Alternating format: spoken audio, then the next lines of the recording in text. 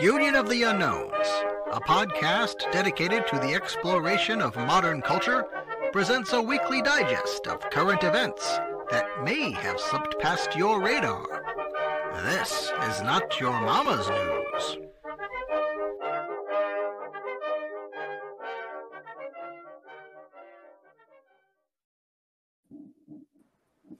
Hello, good evening, and welcome to Not Your Mama's News, presented by the Union of the Unknowns.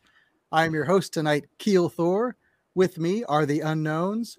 She's a woman of high sophistication. Ashley, change, repeat. Hello, how are we doing today? Doing great.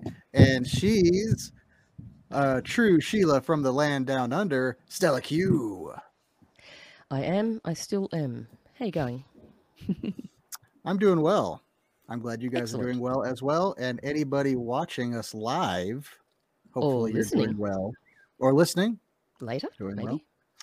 Yes, and I will go ahead and say that we do have for sure our buddy Jen is over on Rumble. So hello, Jen. Hey, Hello, Jen. Jen. We love ya.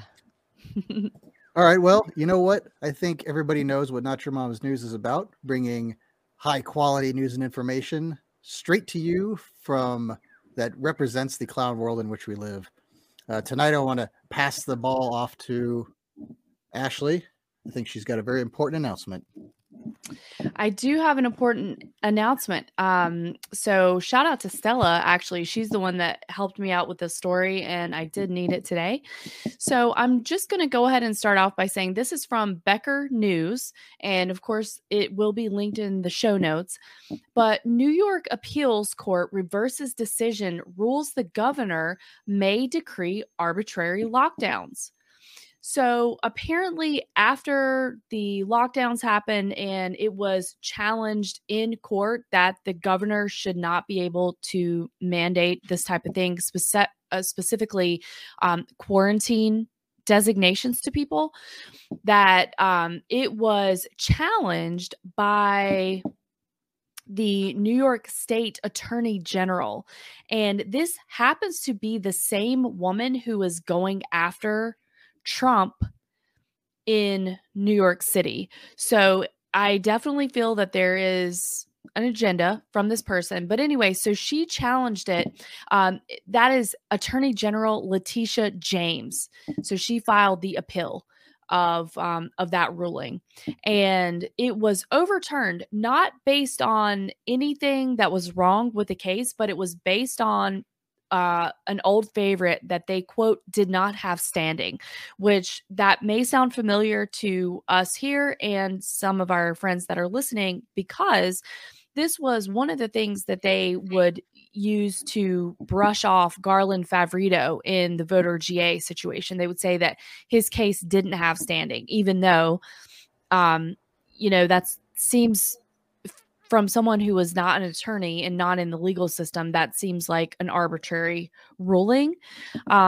So now I do believe that it's going to be challenged again, but I'm going to read you a blip here. We are deeply disappointed in the appellate division's ruling in favor of the Hochul administration in the case of Borrego, Lawler, Tague, Uniting New York State versus Hochul. The court did not address the merits of the case, which were outlined by Judge Plotz in his original decision. Instead, they shamefully reversed and dismissed the case on a technicality, claiming that we, the petitioners, somehow lacked standing to bring the case in the first place. We strongly disagree with the ruling and are concerned about the widespread implications of this erroneous decision. They have not only paved the way for Hochul and our Department of Health to reissue this heinous rule, but they have set a precedent to preclude citizens from rightfully challenging government overreach in court, and they've effectively, unconstitutionally empowered the executive branch to overreach into policymaking, which is a decision that could open the door to further abuses of power.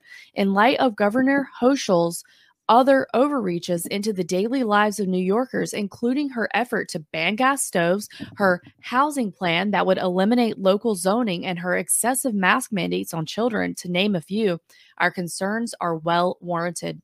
This has been a David versus Goliath fight from the beginning on many levels, so it is not surprising that the state, with its limitless resources, has effectuated a win this round. We will never stop fighting for New Yorkers against government overreach, and so we will be appealing this calamitous decision to the Court of Appeals, our state's highest courts, which is a court of constitutional integrity, and we are confident justice for New Yorkers. I'm confident in justice for New Yorkers. So if this stands, though, this is very concerning. And some of the really concerning stuff about it was the fact that there are not limits on where you can be quarantined, whether that's in your home, whether that's a medical facility or some other facility, and there's no time limit either. So I do think this is concerning. I do hope that the next level up will find in the interest of the people, but I know that we know that it's 50-50. I would say that a lot of I do think there are some people that try to be constitutional, but I think it's getting less and less, and that those people are being co-opted, bought out, and the new regime basically is supporting the new regime.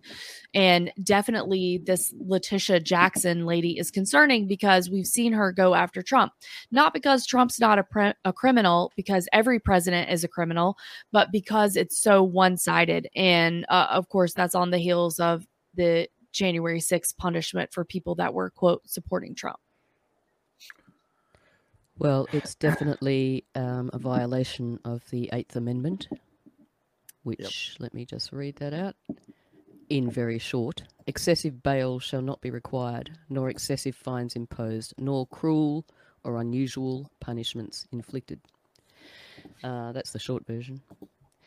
But yes, it's definitely a violation of personal rights, the Constitution, etc. But I think you nailed it when you said the new regime is supporting the new regime, because that is exactly what's happening. Yeah. The cabinets have been infiltrated. Yes, they have. That's it. Yeah. Is this the same court case they're overturning that ruled that the vaccine didn't prevent the spread, and so all of the people that quit because they were being forced to take the vaccine or being reinstated and all that stuff? Is that the same thing? Is that the same case? That's a very good question, but I would have to look into that, Keel, and see if it was the same court that ended up ruling. My guess would be that it's not the same people, and it sounds like there's still a couple of levels for them to go up. And I wouldn't be surprised if, the vaccine mandate and the back pay and all that stuff would continue to go up as well.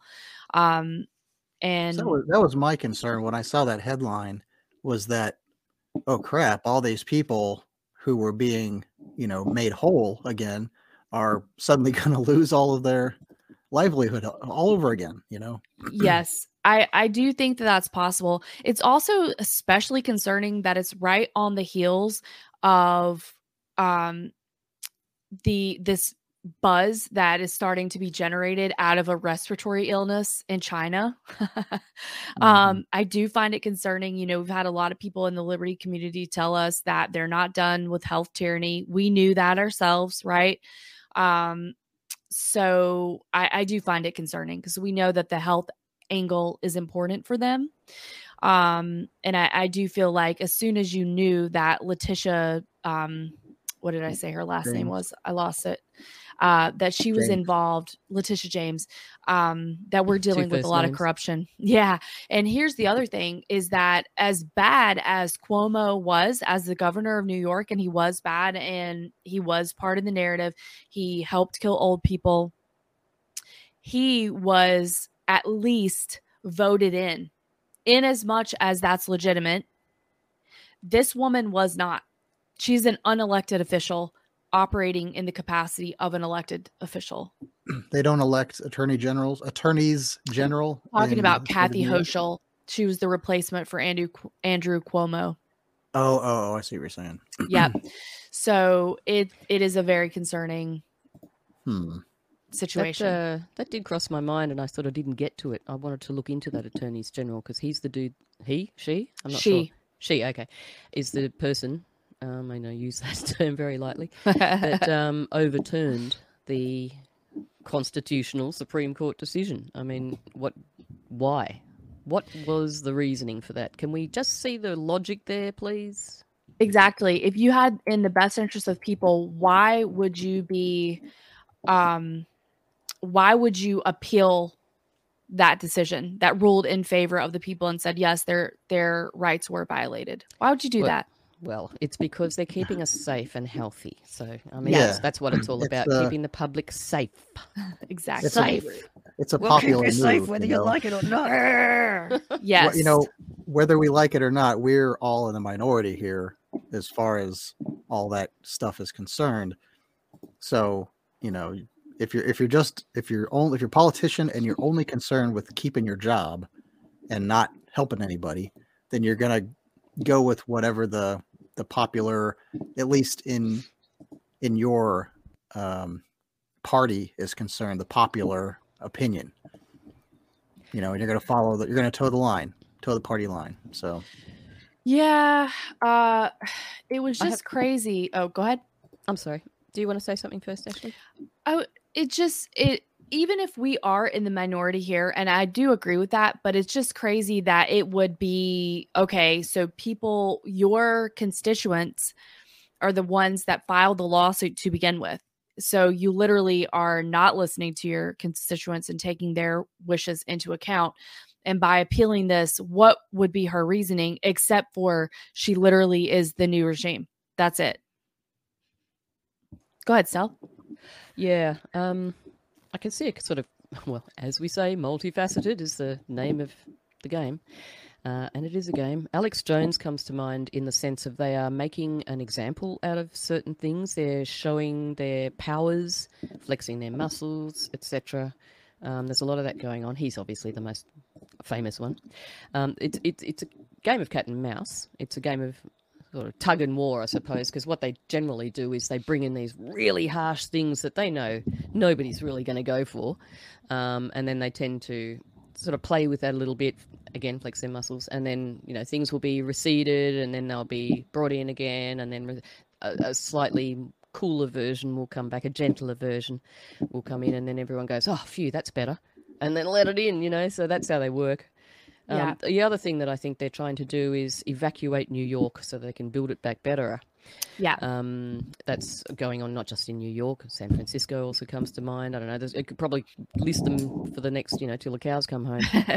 Well, if they want to take a cue from, you're the neck of the woods, all they need to do is flood the city, and then they can just...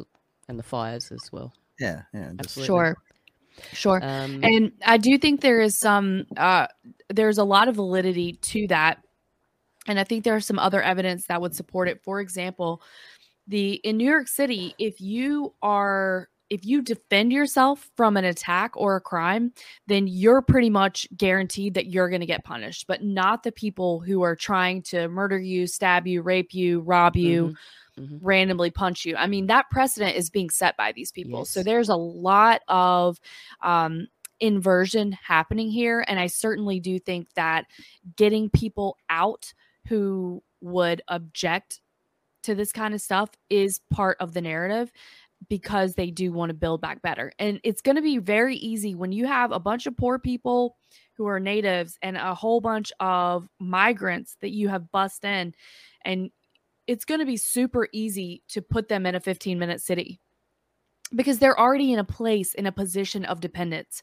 So here, you do your digital ID, you get your brain chip, you get your vaccine, and here you go. You got your money and you got your little pod to live in. So it's already, it would work seamlessly to establish that if you had the dissenters out of there. So maybe that is part of it. And then the other part is setting a highly dangerous precedent for this country starting putting people in quarantine camps, like what we saw in Australia. Now, I would also like to say that's not the first time that it's happened here. We know that Japanese people, Japanese Americans were put in internment camps back in World War II. So the game has been afoot for a very long time. It's just 2.0. You know, yeah, probably more like 5.6 about this stage.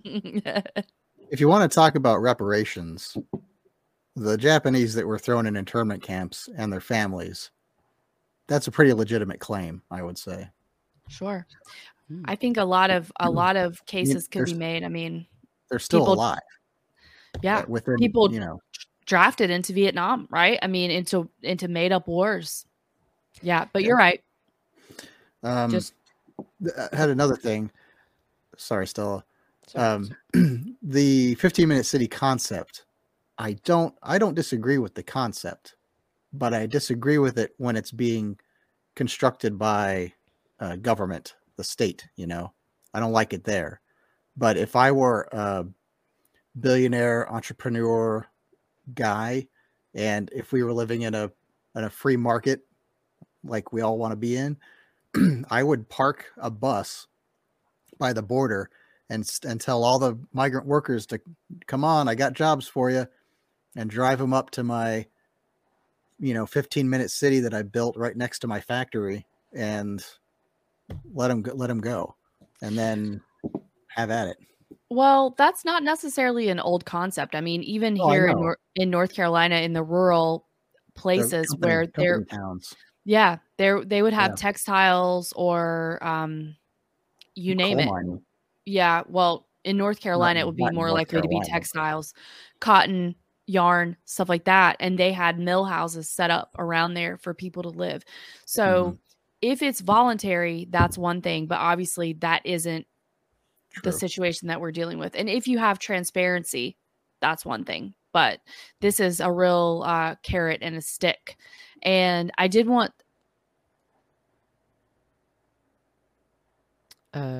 Is that just me? I thought it was me. No, we've lost Ashley. She's frozen. Yes. Okay, well, I'll just get my point out while she Yeah, go ahead. sorts that out. There's a few things there. I just want to rewind a little bit back to what she was talking about. Some comments from. Okay. Keep going, Stella. Um, Did I about drop the- off? Sorry. Yeah, for about You did. 30 seconds at least. Frozen. Shall I continue? Yes, please go ahead. We also had that example here in Australia of, for instance, the perpetrator getting off and the victim being criminalised. And one thing that comes to mind was it was a few years ago now, probably 6, 7, in Newcastle, north of Sydney, I think it was. There was a rapist, basically, standing at the foot of a little girl's bed, and the father came in, found him, and I think he stabbed him or something. But he basically, the guy ended up dying. And yeah, he was in big trouble. Like the victim who killed the perpetrator was in big trouble. Now, what would you do? It's a no-brainer, isn't it? Yeah. But the Guy's gonna public die. really got behind this fella, and to be honest, I really can't remember the outcome, whether he actually got any kind of conviction. It might have been maybe manslaughter or something. I'm really not sure, but it was pretty impressive the way the public got behind him. But it just sparked that memory. So yes, it's definitely happening here as well, and has been for quite some time. I the think thing I about remember that story. Yeah. Yeah, you I don't might have remember heard what- about it. Yeah. The thing about the 15-minute cities, I sort of do agree with you in some ways, Keels. Like the Theory. concept is Yeah. the concept is great for some people because some people like that kind of life. It's when it's forced on people and the surveillance. I mean, that's the biggest thing. That's why they're doing this. It's for the surveillance, whereas people think it's because they're trying to do the right thing for the people. I mean, if that suits you, knock yourself out. Go and live in a 15-minute city. Go and live in a freaking 5-minute city. I don't care. But personally, I don't want to be rubbing shoulders with anyone. I like my personal space. I like my hills and my acres and what have you. Don't have it currently, but I will one day. Yep. So there's that. But the other thing is about all this, and I haven't checked it out myself. I did put a link in the private chat if you want to bring it up. We will get copyright, so you have to turn the audio down. But I keep thinking of a movie called Escape from New York. Have any of you seen that? It's Hell a yes. 1981 film. Kurt Russell, John Plissken. Carpenter. Yeah. What's that? Snake Plissken. That was his character's name. That's right. Yeah, gosh, I haven't watched it probably since the 80s, so I don't know whether that's got any relevance, but it just keeps coming into my mind. I kept wanting to check it out, so I don't know if we can just put that in the show notes if people want to have a look. But do you remember if it was relevant? Sort of. I mean, from what I'm seeing there's a bunch of police, trying to. It was a dystopian future New York, and he was sent in under certain circumstances. And I'm not going to give away any spoilers, but it was kind of a dark action movie type thing. But it was really great. It was a classic John Carpenter type 80s action type thing. Well, you can't go wrong when Kurt Russell and John Carpenter get together. Yeah, if I was a New Yorker, I'd definitely be pulling a Kurt Russell right now and escaping from New York if possible. Right. But that's what they want, so give them what they want and get the hell out of there. Mm-hmm. Thank you. That's a good movie. The follow-up movie, Escape from L.A., was not as good. Okay. And I don't even know if that was John Carpenter. Was it? Was there an Escape from SF by any chance after that? Trilogy, perhaps? I don't think so. I don't know if there was an Escape movie after that. It'll probably be out next week now that I've mentioned it. Yeah. AI straight onto it. Well, Ashley, anything else to add from that story? I know you dipped out there for a minute. Yeah, my apologies. Also, I think I somehow accidentally set our YouTube video to private. So I don't know how to fix that. Changed midstream or not? I don't think so. That's what I was looking at. But anyway, so we're gonna roll with that. But we are live on available publicly on Rumble right now, Twitch. So I just wanted to read a couple of comments from the guys. So Sir Tim had said, as we started talking, when I was bringing up the presidents, he said, if the president does it, it's not illegal. Richard Nixon. And Jen said, I have a question. Do we embrace illiberalism or do we stick to our principles? Tim said, Stella, are you saying the call is coming from inside of the house? Jen said, many such cases of unelected officials. Yes. And Sir Tim said, Cuomo never did make use of those hospital ships despite the emergency rooms being overwhelmed, but not too overwhelmed for TikTok rehearsals. I would agree with that. There's a little bit more chiming in here, but I was a little bit behind. So I just wanted to say that Jen said, yes. Welfareism is part of it. Totally agree. Usher in the digital ID using the migrant crisis. And then Sir Tim said, the company town and the company store. And then Jen said, fuck yeah, John Carpenter. He liked Escape from LA. And Sir Tim said, if I were a New Yorker, I'd be in upstate New York. New York City can get bent. I will agree with that. I actually lived in upstate New York and I really liked it there. And I thought a lot of people were kind of on the same page. Now, I will say that this was before I realized that the globalists were trying to kill us all. And it was before COVID lockdowns and vaccines and stuff like that. So it was in a different place. Were you living there in the Sex and the City days? I can just see you in a little group having your cocktails. No, I was post Sex in the City. I was not quite there, but menopause in the city. Yeah. I actually did really like once I got settled, I loved upstate New York. And there's this grocery store chain called Wegmans, and it was the absolute best. Like it was a huge grocery store. They had hot bars, they had sushi. You could just go in, grab it. Delicious every time. It was amazing. I was very sad to leave upstate, but like I said, that was before COVID. So I think I would have been having a really hard time up there at that time. So can you explain to me if all this sort of is going on in New York City, right? I'm being geographically retarded like I am. Right. Upstate New York that's a very much an outskirt of the city, I gather. Anywhere else in New York State is called upstate New York, I guess. Pretty much. Okay, so this is all pretty much just concentrated in New York City, is it? It wouldn't sort of affect the outskirts so much?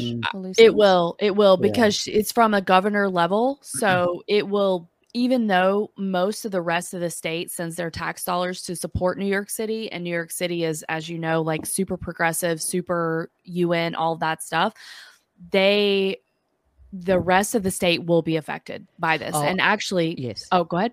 I was just going to say, I have no doubt that, yes, it's setting a precedent, so then it'll trickle down. Of course, I get that. But I was just wondering, currently these things are very much just concentrated in New York City at the moment. Well, the migrant crisis is, but as far as the original story with the governor's ruling, that was statewide to begin with. Yeah. Right. Yeah. So but the migrant crisis for sure is going to be affecting the city, but obviously because of the tax dollar situation, the rest of New York State. And a lot of people do feel like they're kind of a prisoner there. I think that's pretty true in most states, that every state has a big metropolitan area, more or less. I don't know if you could say that about the Dakotas or something, but Atlanta in Georgia affects all of Georgia, and it's turning blue, if not already. But and you say that about Oregon out there, and you've got Portland, and that's very blue, but the rest of it is red. And same with California, really. Just the major cities along the coast are blue, but So that's what I see when I see a map of red, blue, and then there's purple. That's what you're talking about, like say red on the outside and blue on the inside, that type of thing. Well, the purple states usually indicate that it's kind of in transition.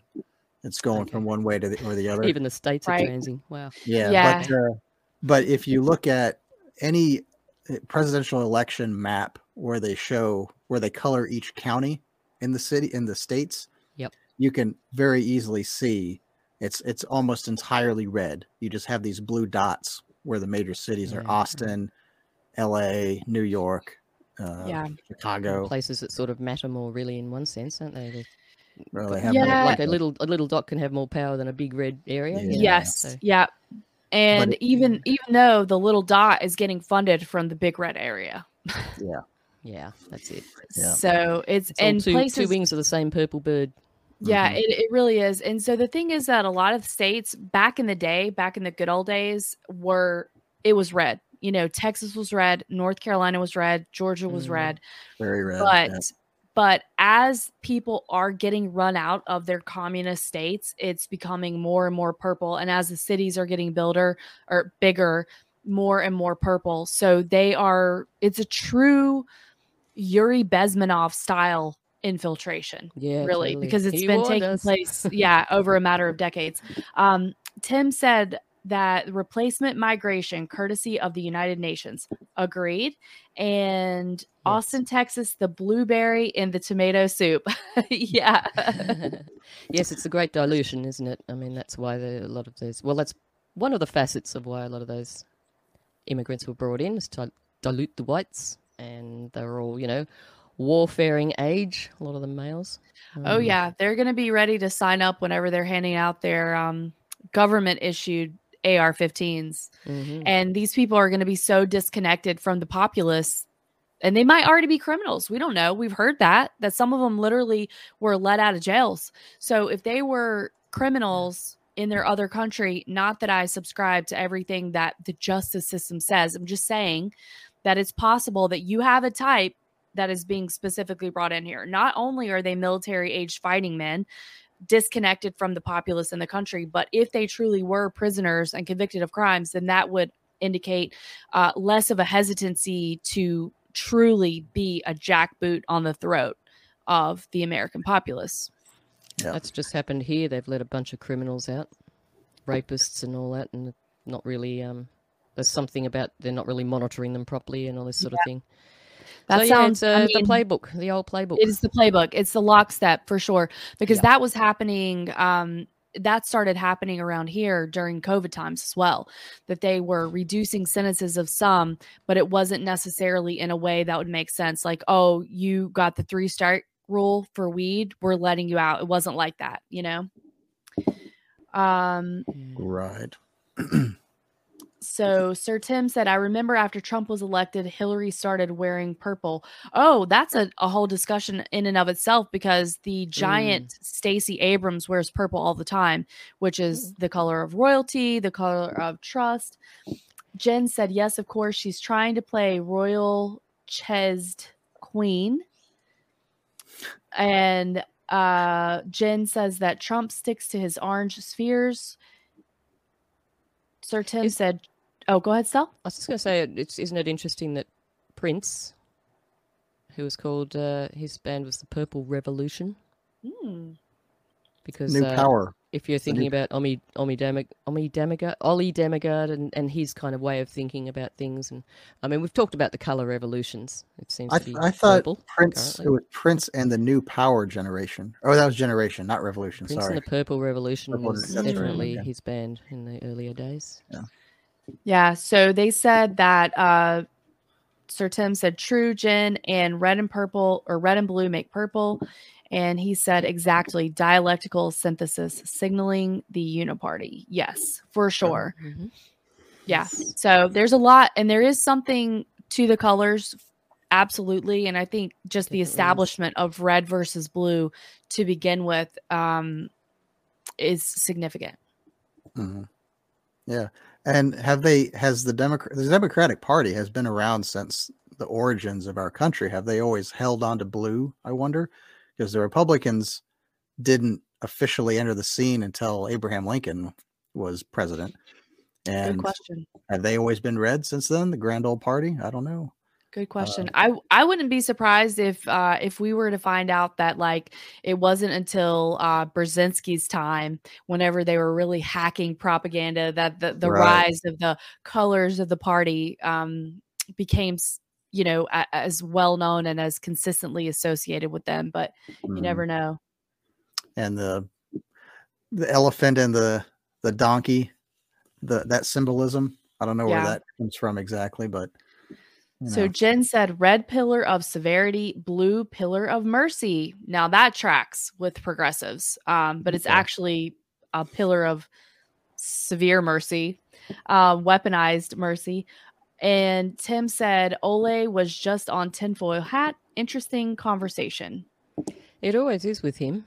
Don't know whether he's cool or not, but he's certainly got some interesting stuff. I love all the symbology that he brings to the forefront, because it really helps you look into things like, well, it's harder now with the whole AI crap. They've really muddied the swamp with AI, but you can't really believe anything you see anymore, unfortunately, unless you look really hard and you know what to look for. But prior to that flooding, even though it's been around longer, I know.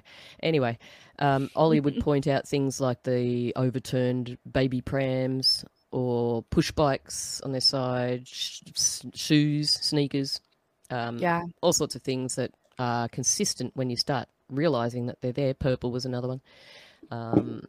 And it seems, that varies because it seems to change depending on what wave they are in. Set dressing. Is that what you're talking about? Yeah.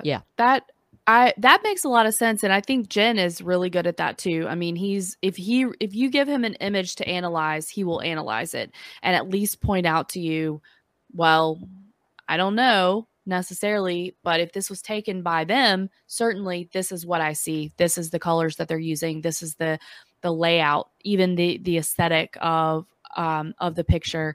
And I think that it is very fascinating, and there's a lot to look into from what they TM put out there. Looking forward to getting together with Jen. Actually, we've talked about doing a bit of a thing on that, so we should do it. Definitely. Let's do an image analysis. Mm-hmm. I love that. All right. Speaking of analysis is plural, correct? All right. Anyway, I've got a story. And yes, analysis. If you're familiar with controversial archaeological historic sites, there's one over in Indonesia called Gunung Padang that I've read about previously. Sounds like a drum roll with a cymbal on the end. The article I read was very dismissive of the claims of people, proponents of the site's historicity. The claim is that it's a big mound, basically, that's some people say is man-made, but the broader archaeological community kind of says, nah, that's nothing.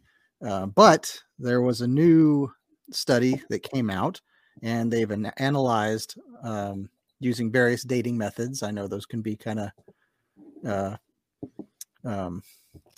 criticized here and there, but their analysis says that this very large pyramid is could be as old as 27,000 years old, which way predates any other megalithic structure that it's currently we know about anyway. But the study has actually caught the attention of some more mainstream archaeologists, and so now they're going to start doing some investigation, and it looks kind of interesting. The core of the pyramid is a very ancient volcanic structure. It's just volcanic stone, but they did a bunch of ground penetrating radar and those sort LiDAR. of scans, LiDAR, and they found that the volcanic structure is very meticulously carved, so it doesn't look like a natural phenomenon, and there are layers of dirt that appear to be placed as if they were large bricks in place all around this thing, and then layers and layers of stuff. So it looks like this is a very, very old man-made structure, and they've, like I said, their dating methods show tens of thousands of years old. So I'm very interested in this, and I'm going to try to keep an eye on it as much as I can, I suppose. But oh yeah, please do. I mean, there are many, many pyramids around the world, and I can just picture Jin is at his keyboard right now, punch, with a whole bunch of information. So welcome that information. But there's many of them around the world, and I think there's so many archaeological bits of info coming out now. It's almost like we can't really keep it. I think the internet sort of they've shot themselves in the foot a little bit with the internet in the sense that they can't really keep control of some of this stuff coming out. So now they've just got to let it come out, muddy the waters and whatever. But really interesting. It's definitely not natural stuff. It's a really great example of something I've noticed in past couple of years, where I like to call myself a skeptic, but just about anything. But there's the skepticism community out there, and the modern skepticism community, and I've been reading some of their articles and things, and boy, is it just so, I don't know, short-sighted or whatever. They take a story somebody puts out there, and they just slap it down because there's no peer-reviewed scientific study that proves what this person is saying, regardless of whatever other situational or anecdotal or whatever other evidence that exists, or in the archaeological regard. Mm-hmm. If there's a theory out there for something that's based on an outlying data point that doesn't match the current line of data, and you say, well, this is out of place, what if blah blah blah blah blah, the community smacks it down and says, nope, that does not have anything to do with our current theory. It doesn't fall in line with these lines, so it cannot be true. And they say it with such conviction, and that's what bothers me the most. I don't mind if you come out with some off the wall theory, and then you could say, well, that's really doesn't make sense because there's not a lot of evidence for that. I don't have a problem with somebody saying that, but they just, boy, do they come after it. And like people like Neil deGrasse Arse. He's been placed there purely to do that. Yeah, that guy. He's one of them. And and this story really caught my eye because I read about it in an archaeology magazine that was just smacking it down, saying all of these theories about it are ridiculous. There's no chance that this could be older than whatever, and it's just a pile of stones and blah blah blah, or people lived here but it wasn't that long ago because we don't have any evidence that's otherwise that supports there was communities of people in Indonesia at the time or something like that, and they just throw it out the window. And look who's here. We got the man, Toons. Yeah. I'm working on my mic. Hold on. Yeah. A little Hey, bit premature. while you're doing that, Tunes, I'm gonna read some comments. Welcome. We're happy to have you here, buddy. So I Yeah. was gonna say that Sir Tim said okay, my pronunciation is probably not gonna be great here, but I'm gonna do my best, okay? He said they still can't figure out non-Medal and think Yonoguni is a natural formation. Mhm. Okay, we've got I bet that information came from the Smithsonian Institute. we have Ando is also joining the party. What is up, Ando? Hey, Ando. No. Jen said the most interesting in Indonesia is forgive me. Candy Suka? No, it's What? Borobudur Star Temple to receive lightning. Mm. Oh, yeah. And okay. he said we have converted Keel. And What? then Sir Tim Converted me from said what? Jen's got that Normanism. 9th degree black belt in esoterica. I'm in the presence of a master. Agreed. It's a lot of fun to hear Jen's takes on this stuff as well as Ando and Sir Tim. So a lot of fun. All right, Tunes is here as well, and we welcome Tunes. Yeah. Hey, y'all. Tunes in the- Hey. tunes Now the we're Hills in. out. Hey. How's the free state of New Hampshire doing? It's cold. Good. Tis the season. Is it Cold still Yeah. out free? here. Yeah, no snow yet, but it's getting real cold. All right. Well, anyway, that's about the end of my story. I just it's another example that breaks the current thinking. There was one over in Turkey probably 10, 20 years ago that they found not Gobekli Tepe, but something like that. Maybe that is the name. It's one of those over there. But they only excavated a very small portion of it, but they found these huge megalithic structures, and it was dated to 13 to 15,000 years old, which is older than the oldest one they had found up to that time. And this one's even older than that. So yeah, we'll see what happens. But I find all this stuff fascinating. I love archaeology, as our old time listeners probably know. But I'm with you, Keels. yeah. Yeah, the thing is how do we actually know? Because if you have people at the Smithsonian or at a university that are the ones that are doing the excavating, that have access to the site, that are testing the soil, I trust them as much as I trust Anthony Fauci to do a PCR test on me. These people that came up with this new study aren't from the Smithsonian or anything. They're local archaeologists doing their own studies, which is pretty much true everywhere. Most of the archaeology studies in the world aren't conducted by the Smithsonian. There's universities all over the place that send out teams that look at sites that have gained attention. Maybe they're trustworthy, maybe they're not, but Well, what they're they're under- reporting is always interesting. They're under, I suppose, I don't know, contract is quite the right word, but they're under the understanding that, if there's anything significant found that, okay, thank you, we'll take over from here. Yeah. We're going to steal this shit. Sometime. It's just like, I can't think of his name right now. Probably Jean knows who I mean, but the dude in Egypt that's very well known for being on site with, you might know, yeah. Zahi Hawass, that guy, the Similar. director of It sounds antiquities something over in Egypt. Hummus. Yeah, that guy's. Yeah, he's definitely a government agent. That one for sure. yeah.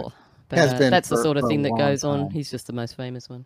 Yeah. Hey, Keels, can you give Tunes a Reader's Digest version of your story just to bring him in the loop on that? Yeah, there's a historic site over in Indonesia that people have been claiming is ancient and important, and the greater archaeological community has dismissed all of those claims, but there's a new analysis of it that came out, and their results were that this giant pyramid is actually tens of thousands of years old, 27,000 years old, maybe. And their methods look sound. And so it's actually garnered some attention from the mainstream archaeologists. So it's just an example of, don't dismiss things out of hand. Things can change. Science changes. That's what it's supposed to do. And you gain more evidence, and your story can become more complex, and you need to be open to that. It was my point. I don't think Fauci has changed much at all, really. Isn't he the science? He is is the in science. fact the science. Yes, Stella. Well, I'm glad that you knew that. Well, you know he said that. he was, so must be true. Reliable. I don't know if anybody touched on this, but the pictures of the old Indonesian pyramids remind me a lot of the old like Central America's, Northern South America pyramids. Like Just the architecture. Yeah, exactly. Yes. I don't know if it's just because the jungle's taking over, or if it's the actual architecture of it, but there's obviously a greater story than anybody's letting us touch on. Yeah, that's sort of the step pyramid type situation. It's like the very first pyramid I visited when I went to Egypt was the oldest one in a place called Memphis. Right. Not Tennessee. I think it was Saqqara, perhaps. Yeah, that was and that was a sort of really, really old, like it was very, wind worn and what have you. But yeah, that was sort of a step pyramidy type shape. This one in Indonesia I'm talking about is also a step pyramid. So there's and Cambodia. Oh, the stacks of them. Well, I wanted to ask, have y'all seen the meme that basically has the pyramid of what we see, and then it is underground, almost like an iceberg, that it's basically a huge, like a huge Washington monument, basically? Yeah, I think I've seen that. Like that was another thing I wanted to bring up too. Yeah. That area of the world is it's covered in water. It's islands. It's I'm sure the oceans have overtaken a lot of those sites. I mean, there's a lot of sites off the coast of Florida, and like Doggerland is one of the things that I'm thinking of. How much has been buried, just taken over by the ocean in that area of the world. Think about. Oh, go ahead. Oh, hold on one sec, Keel, sorry. Tim said, every time I see those megalithic structures, I ask the same question. How the heck? I agree with that. And Jen said, I like Keel's archeo takes because it grounds the discussion in rationality. I agree with that. And Ando said he just drove through Memphis, Tennessee and saw a pyramid. Yeah, what was I going to say? I don't know. Tunes, you had something to add?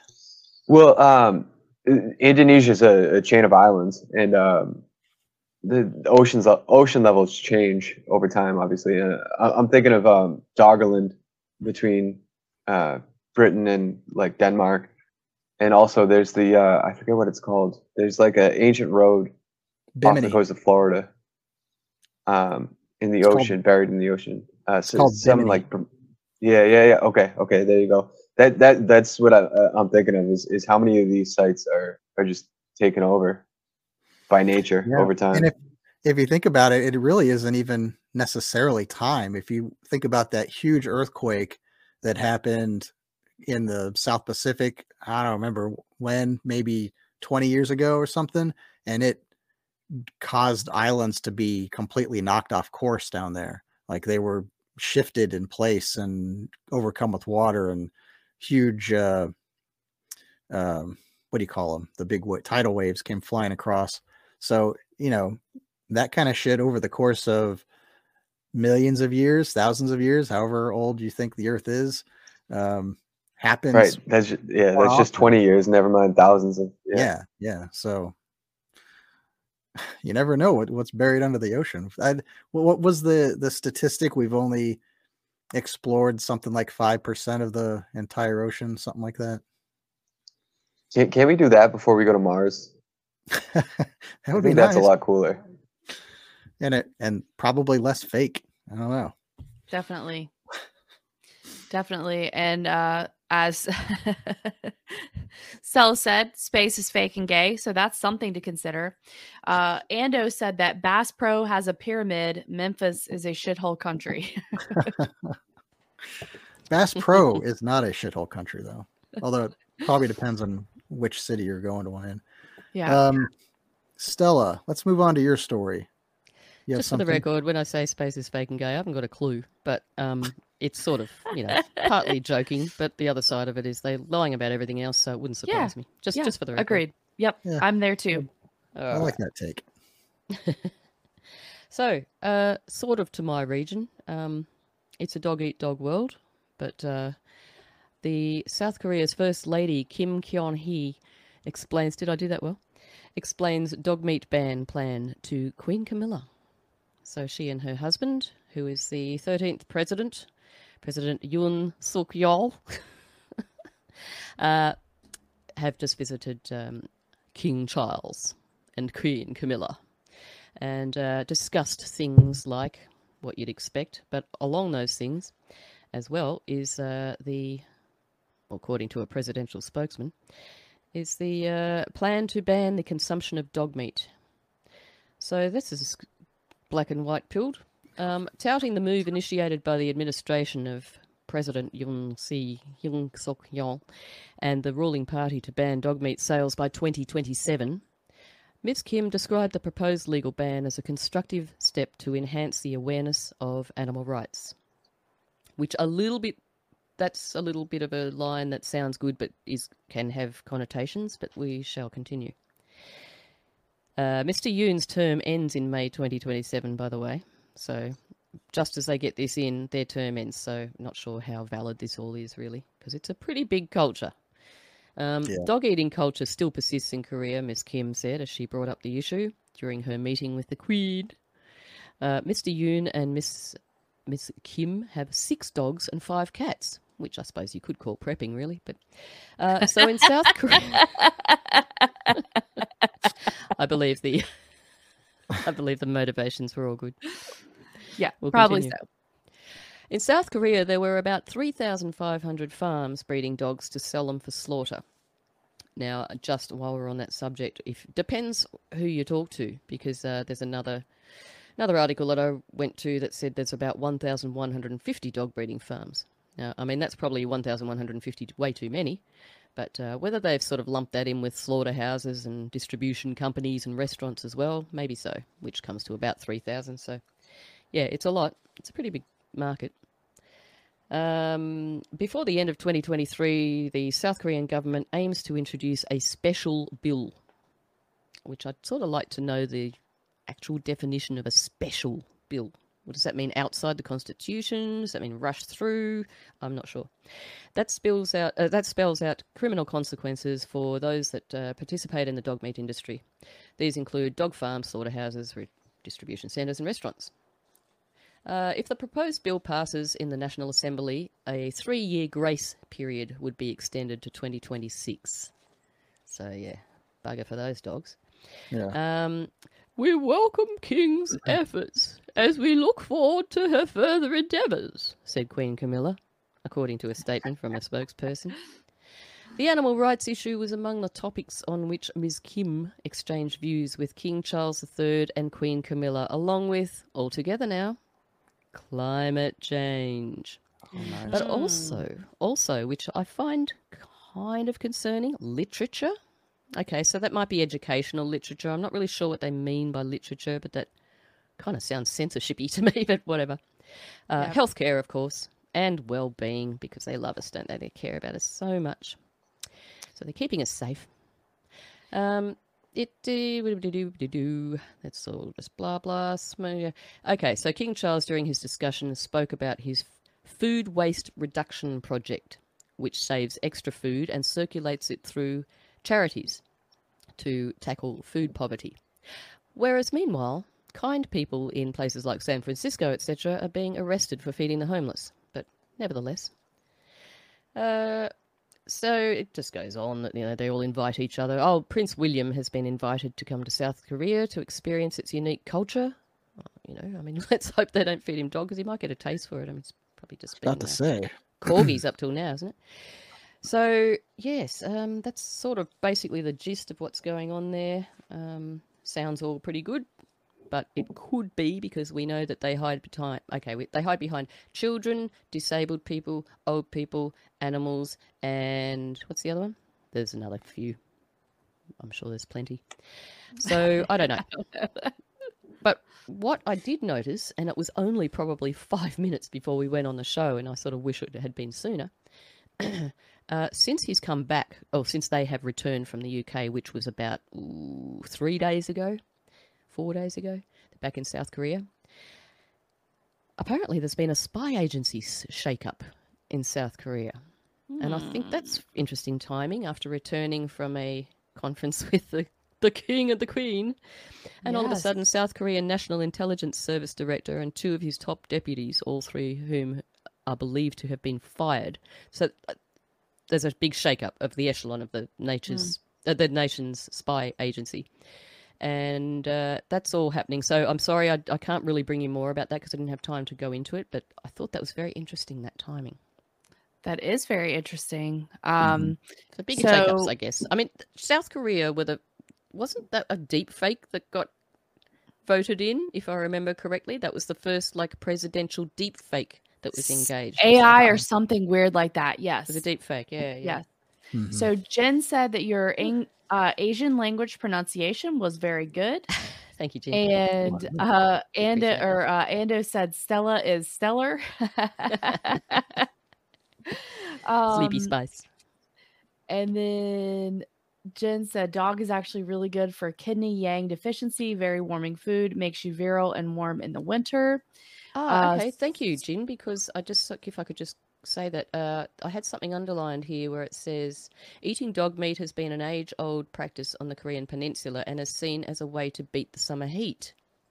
So it warms you up in winter and cools you down in summer. How does that figure, Jen? It just said a warming food makes you virile and warm in the winter.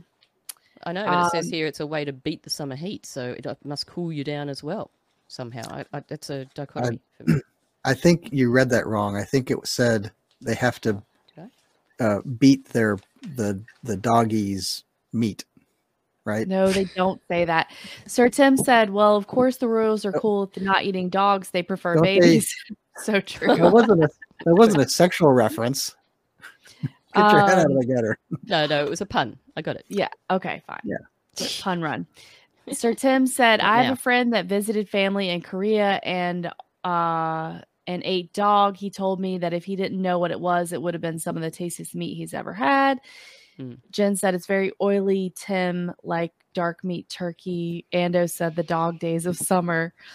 So I know culturally that, that it's a thing, right? And even one of my clients had spent all this money on a horse and the horse was having issues and he wasn't behaving. He wasn't really taking to his training, whatever. And she said, if I don't keep him or make sure that he goes to a good home, then he could very well be on a truck headed to Mexico in a horse meat factory and on somebody's plate in France because they eat horses there. We don't do that here. So cultural differences, but sure, I can't imagine eating a dog. But I think that Toons might have something to say about animals that are commonly eaten, but once you see a little bit of their personality, you can't really eat them anymore, right, Toons? Well, at least for the pigs in my backyard. Yeah, that's who I was talking about.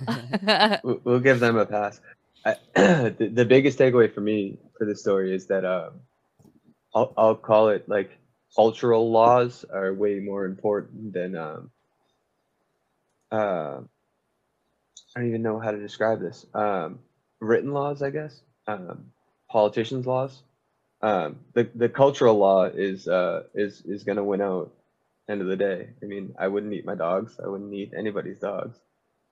But like you said, a lot of places eat horse.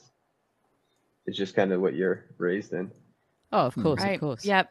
And like the Indians, they, not everybody, I guess, but they have the whole sacred cow thing that we eat cows all the time here, but they don't. And we don't treat them very well. Yeah, I mean, that's the thing. The abattoirs here, in Australia, I guess probably the same over there. It's not a place that you would probably want to visit if you enjoy your beef. because I don't think they, go to too much effort to make their last breath comfortable. They certainly don't give them a cigarette or a last meal or anything, take them out to a movie. So, yeah, you wouldn't want to see that. So it's a little bit hypocritical in a way. But that said, unfortunately, I still have not been able to wipe those horrible images that a few years ago I did succumb myself to, just to make sure it was all actually happening, and it damn well was, of how, some of them, I'm not going to put everyone in the same boiling pot, but some of them, tend to not be very kind when they're doing their meat, often alive. Right. Yeah, if you're not aware, and you're listening to us, you're not aware. According to the internet and very real videos, some people, I don't know how widespread the belief is, but they believe that torturing the poor animal before slaughtering it to release adrenaline and whatever into their bloodstream makes the meat more adrenochrome, makes it more tasty. So they tend to just do horrific things to these animals in order to achieve that flavor profile, I guess, and then they slaughter them. But my guess is the bigger factories don't take all that time to do all that. They probably just slaughter them and package them and ship them out, would be my guess. But I've never been to one, so I don't know. Well, it's nowhere I will ever go, that's for sure. Yeah, I also had a little bit of a personal campaign some years ago. Gosh, it must be about 2006 or 7 now, maybe earlier. About the Chinese fur factories, because they were the narrative being pushed at the time, and of course I fell hook, line, and sinker, because they're not real choosy. I mean, they'll anything that moves basically. It's not just cats and dogs and things. It's all sorts of raccoon dogs and pangolins, and I don't know. It's just horrific. But at the same time, if you're in that culture and it's normal and you're a starving peasant, you can't really, judge from this cushy Western world, can we? So it's from our point of view, it's horrific. But it's life, think about those. They have sort of a bushmeat, open air type food places. I don't know, in Africa, right along the jungles there. And they, you go out and you kill something, bring it back, and they cook it up on the stove and sell it to the people walking around in the market. And that's just how it is, They kill whatever. Yeah, you kill a gorilla, bring it back in, and chop up the meat and put it on the barbie. Buy yourself a nice gorilla hand ornament, or an elephant foot umbrella holder. Stella, you're going to get Ando for this. I'll start. He said that everything is on the menu as shit gets realer. I bet everyone who lived under communism never expected to eat certain critters in their life. And Jen said, likely true. And then Ando said, stumpy steaks. Ooh. I'll deal with him later, Mr. Crumpet Muffin. Yeah, if anybody doesn't know, Stumpy is Stella's pet lizard that she's getting to know, and she hand feeds at the Worm Cafe in the garden every day. So, highly rude. Ando may even be correct. I have not. Stumpy is MIA. He has still not returned. Still. Oh, it's been a while. Stumpy comes back. I do too. He's a cool guy. Can I try to tread lightly on this one? And I don't want to get anybody in trouble, but I think it's a Western thing to try to treat our meat well. I know every time I take an animal, I very much respect it and try to make it quick and painless as possible. And I think that's a very Western thing to do. I'll use that word. Regardless of what you're eating. And I think ad absurdum, like it's taken to like the veganism movement. And that's all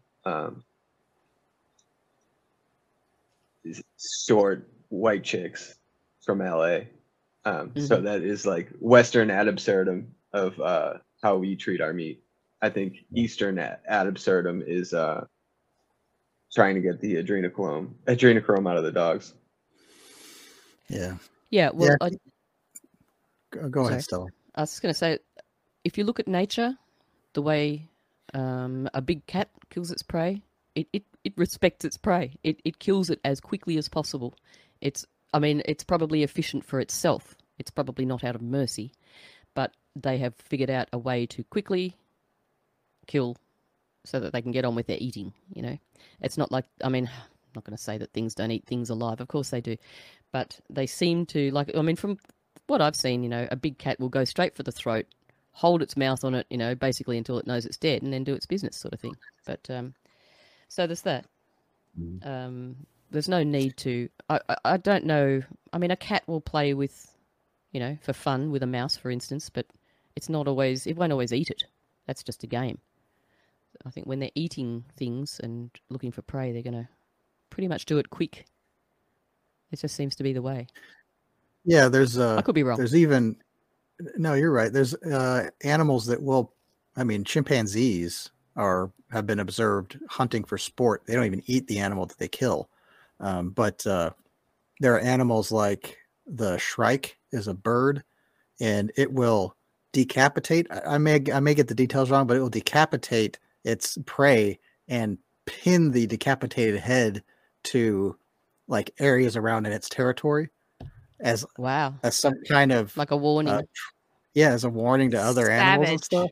Yeah, Ooh. it's brutal. Yeah.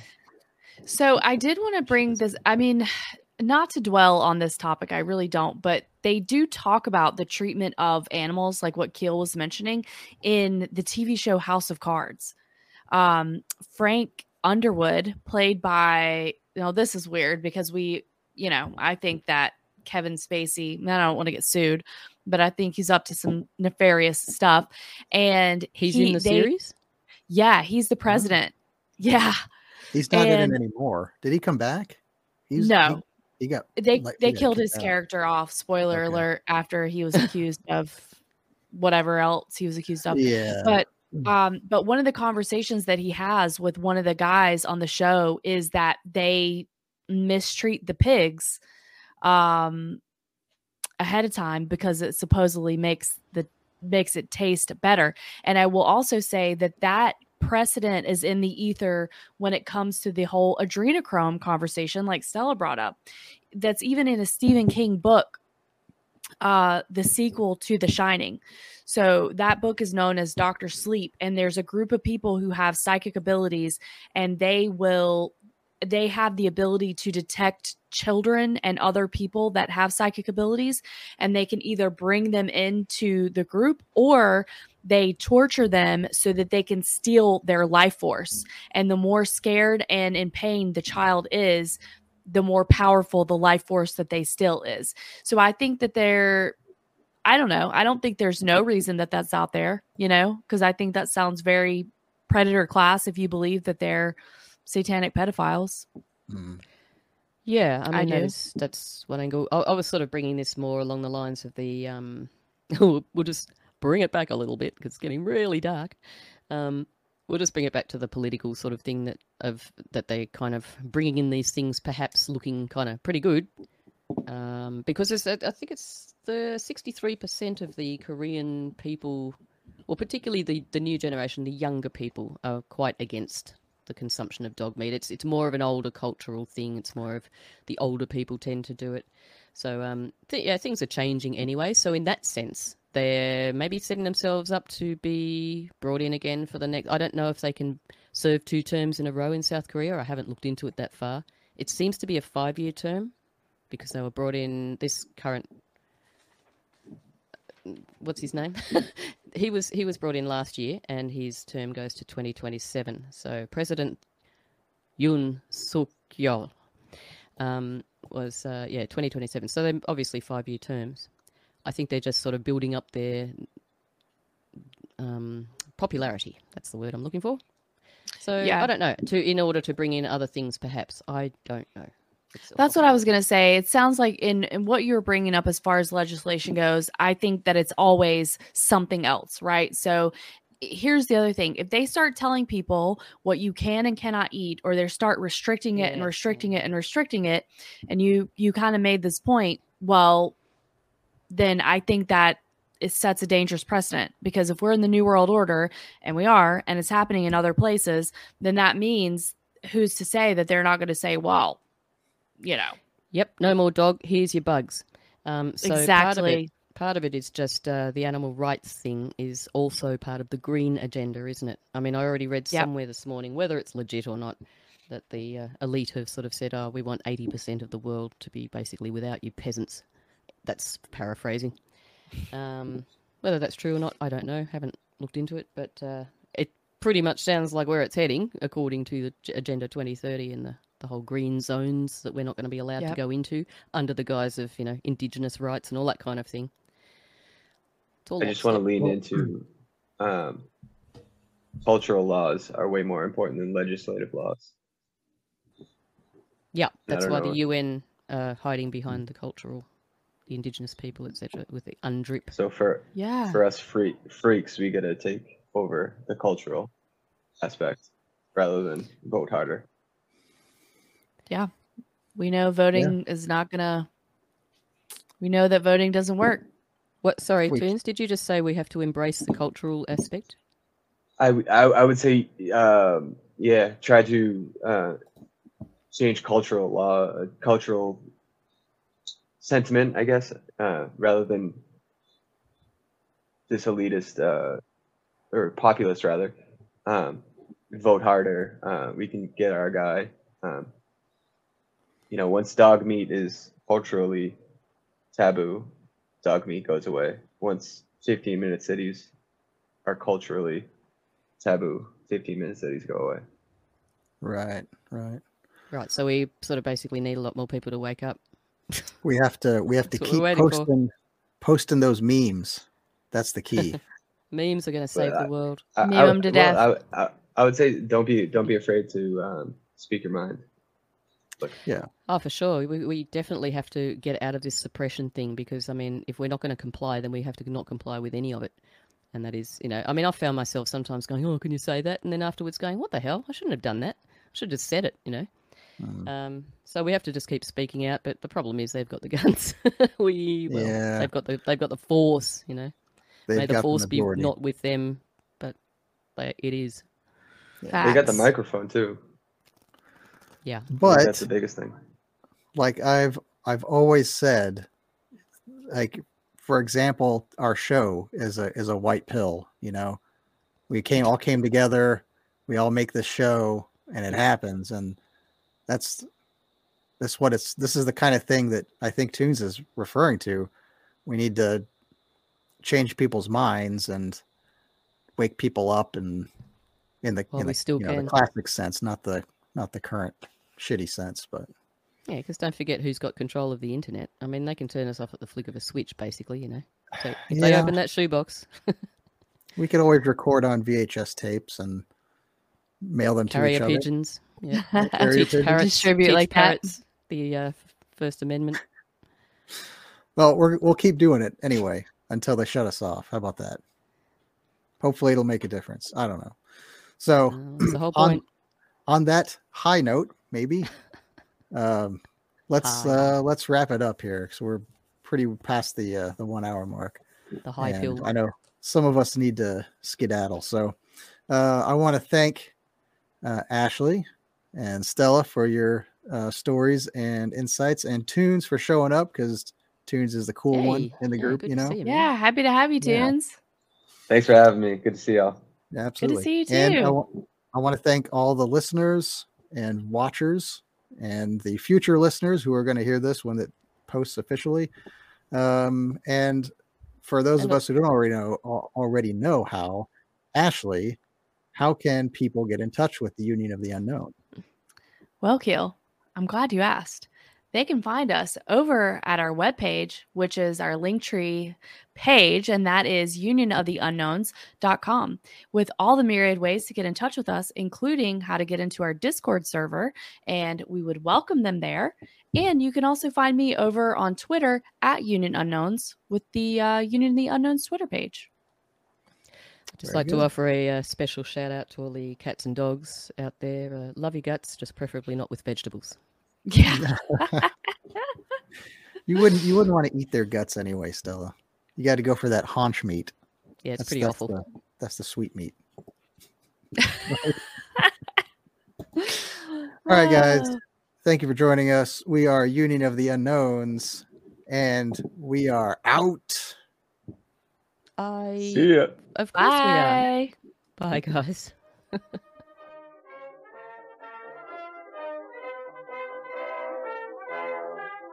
Not Your Mama's News has been a production of the Union of the Unknowns podcast.